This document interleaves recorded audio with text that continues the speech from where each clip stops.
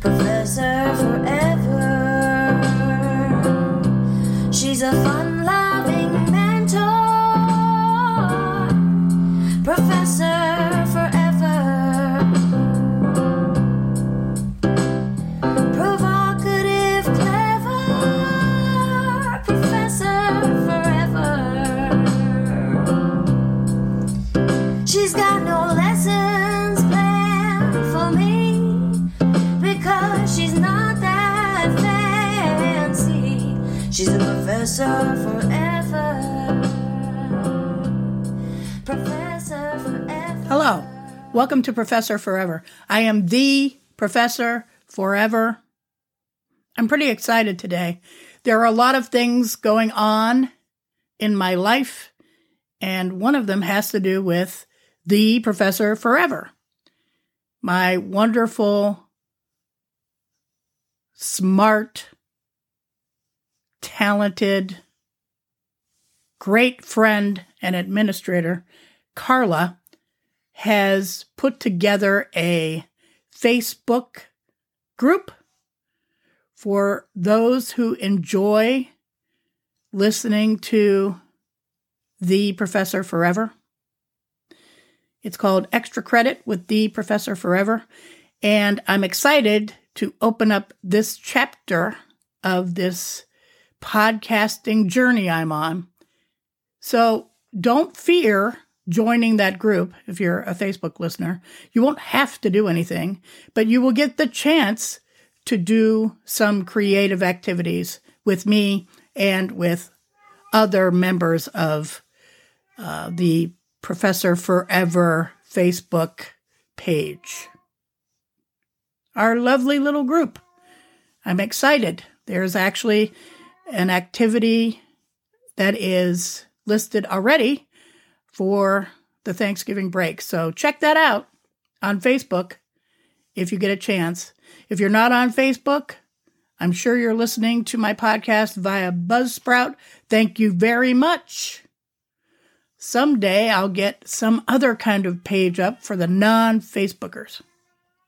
I think you probably can hear my cat Maybe in the background. She's quite excited about Thanksgiving too. So today I want to talk about putting things in the wrong place. Why? The other day I accidentally put some eardrops into my eye. Ow! It burned. Of course, the first thought I had was, oh my God, did I ruin my cataract? My new cataract lens, I guess anti-cataract lens, right? I had my cataracts removed. So, am I hurting my new lens by putting in this strange substance? All ended well. It burned for a while. I flushed out my eyes, and now I'm fine. It reminded me of a time when I saw my mother put denture powder in her eye. She had some trouble for a day or two after that, if I remember correctly. I am someone who often puts things in the wrong place. I have had a history of falling. That is putting my foot in the wrong place. I certainly have put my foot in my mouth. Ha ha ha. But I am a cluttery person. Let's start with that avenue of this topic. So my partner would say I put things in the wrong place because I don't put them in the right place, which to her would be away. I am cluttery. I have thought about this a lot in my life. My mother was cluttery, a clutterer. Cool sound, right? Clutterer. She was a clutterer, and my siblings, 3 of us are cluttery, 2 are, or were, because one of them has passed on, clean and meticulous. From what I understand, my father was clean and meticulous. So this would lead one to think, is being cluttery a genetic inheritance? I think so. I have decided, with my vast knowledge of biology and genetics, that I think it is kind of an inherited trait. I'm sure that environment, right? So nurture has something to do with it along with nature. But why then was my family basically split down the middle? Some like my mother, some like my father. I think it's organization. I think that is what is behind whether you are a clean person or a messy person. Cluttery, clean. So I do not see clutter. I honestly don't. I know over the years, some people have thought that I just said that to be a lame excuse for why I don't clean. But finally, now that I've lived with someone for 19 years or so, she has come to realize that I am not pulling your leg. I'm not trying to make an excuse. I really don't see the clutter that some other people see. I don't mind clutter until I am looking for something very specific. Then it bothers me a little. I don't give too much weight to the idea of cleaning. This is philosophically. So I don't see clutter. I really don't. And I don't care if a place that I live in is cluttery. I always think of cleaning like a Sisyphus wheel. I mean, I certainly don't want to live in a place that, is infested, even though I love bugs, but I don't want bugs on my dishes or something. But I think that real rigorous cleaning over and over again, it just reminds me of Sisyphus. It seems like something that people could spend that time doing something a little more generous, a little more productive, a little more creative. Although, as I've gotten older, I will say that I have found that I'm a little more organized. So maybe this isn't genetic. I'm not sure. Speaking of genetics that are inherited, have you ever noticed the similarities that you have with cousins or uncles and aunts or nephews and nieces? I remember the big insight that happened to me when I realized it. I was at my aunt's house. I was helping her, ironically, clean up her kitchen. She was probably about 90 years old. And there was a jar of pickle juice sitting there. And I thought, yum, because I love drinking pickle juice. And I went to pick it up and she said, do not dump that pickle juice. And I said, you like drinking pickle juice? And she said, I do. And I thought, I do too. Or maybe I told her. But such a weird thing to have in common. But I do think it was genetic. So, putting things in the wrong places. For a long time, I put too much liquor into my body. That has sort of faded away. I was telling a friend the other day, I don't want to have any kind of praise or pat on the back or anything for being less of a drinker than I have been in the past, because I didn't really enact this change, although I always knew that that would be something that would be good for me. It just kind of came upon me. The change happened to me. So I guess now I am not putting that wrong thing, and believe me, I don't want to judge. I don't say that drinking is wrong. If it bothers you and it affects your life or the people around you, absolutely. But I am all about free will and do whatever you want as long as it doesn't hurt anybody else. But I'm going to say right now, because of the amount that I used to drink, that it was putting the wrong thing in the place, the wrong place. Those of you who know me know that I am absolutely obsessed with Pepsi. One time in my classroom, it was a group project, and they were making a little storyboard for a film. And the group that had reality for their genre of TV show talked about the class.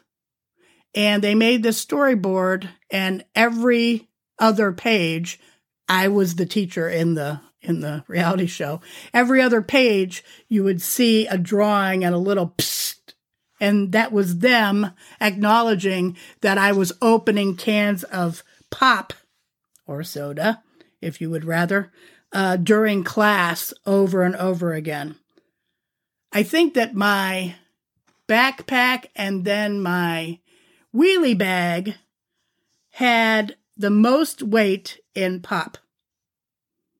More than books, more than papers, it was pop. And that habit seems to be dripping away from me too. I think that I can say safely that that habit was putting a thing in the wrong place. I mean, I can remember being 10 years old and carrying a carton of pop bottles with a bottle opener over to my neighbor's house so that I could drink while we talked during the afternoon. Who does that when they're 10? So this has been a long time example of putting a wrong thing in the wrong place. And again, if you love soda, if you love pop, I certainly do. But it seems that as you get older, maybe habits start changing and your desire for things start waning a little bit. I guess I'm in a flux. Things are changing a lot for me.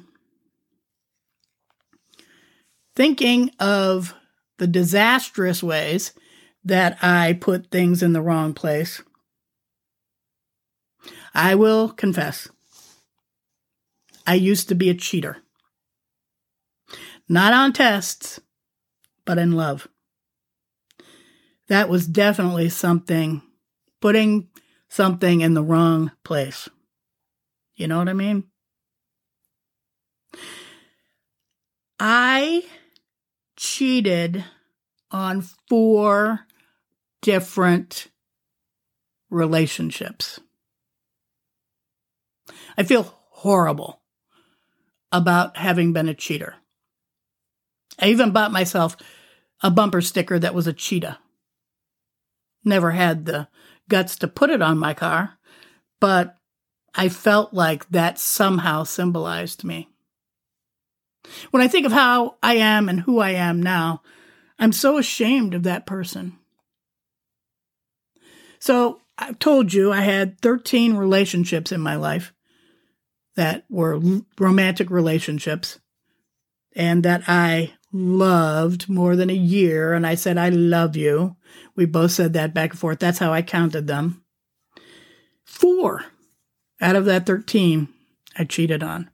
And I think that is way too high of a number. The first person that I cheated on,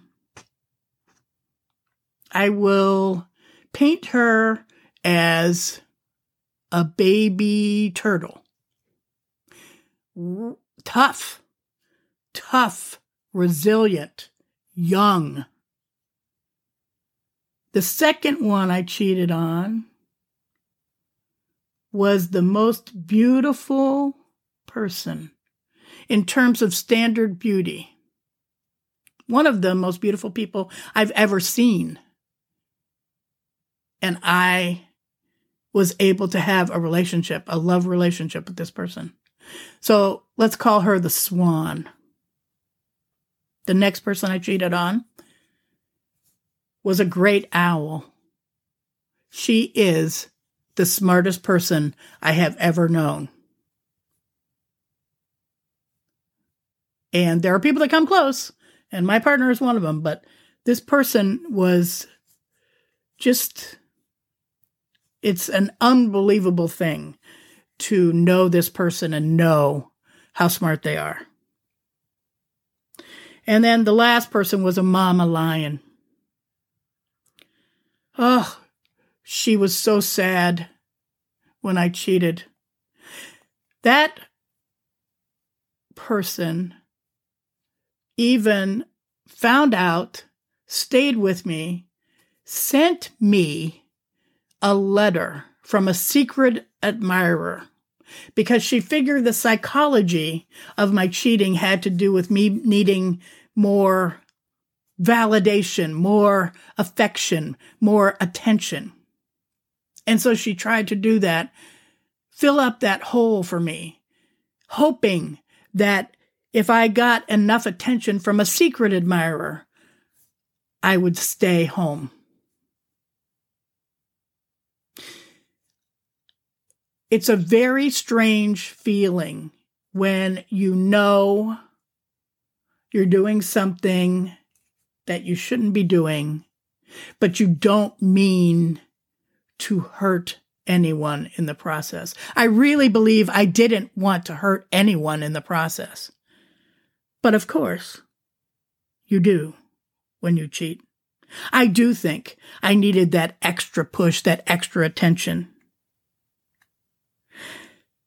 I said I was sorry to all those people that I cheated on.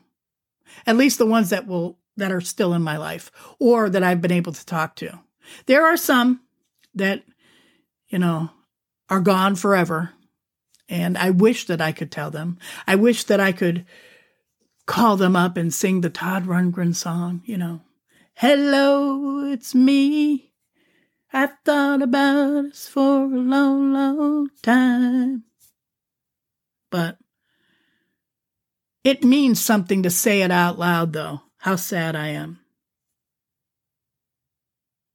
And again, I don't want to say that I want to judge. I'm not against people sowing their oats, having full, free love, as long as you don't hurt anybody. That's my mantra for life. That's my philosophy for life. So that was definitely putting something in the wrong place. You know what, though? Karma came back and bit me because later on in my life, I had 2 relationships. One was very serious for me, and another one, it was kind of a good thing that it devolved, but where I was cheated on. So karma came around in this life. And boy, that can really teach you something. If karma comes to get you, it's very hard not to want to run away. But it's always a good lesson if you can look it in the face. When I got with my current partner, I remember my brother saying, "Watch out, she's a cheater." I could have knocked his block off. But he also helped me get the topic on the table and then get it away. And I said, it's true. I have been. And I am not proud of it. But I don't feel that way anymore. So it was putting something in the wrong place again, myself, that now has dripped away. That habit of putting myself where I shouldn't be. There are many other places in my life where I have been and I shouldn't be, but I think I'll save that for another podcast. So, have you ever done things that you regret? As far as putting yourself in a place where you shouldn't be? I challenge you to think about that. What did you feel after that event was over? Were you a cheater? Are you a cheater?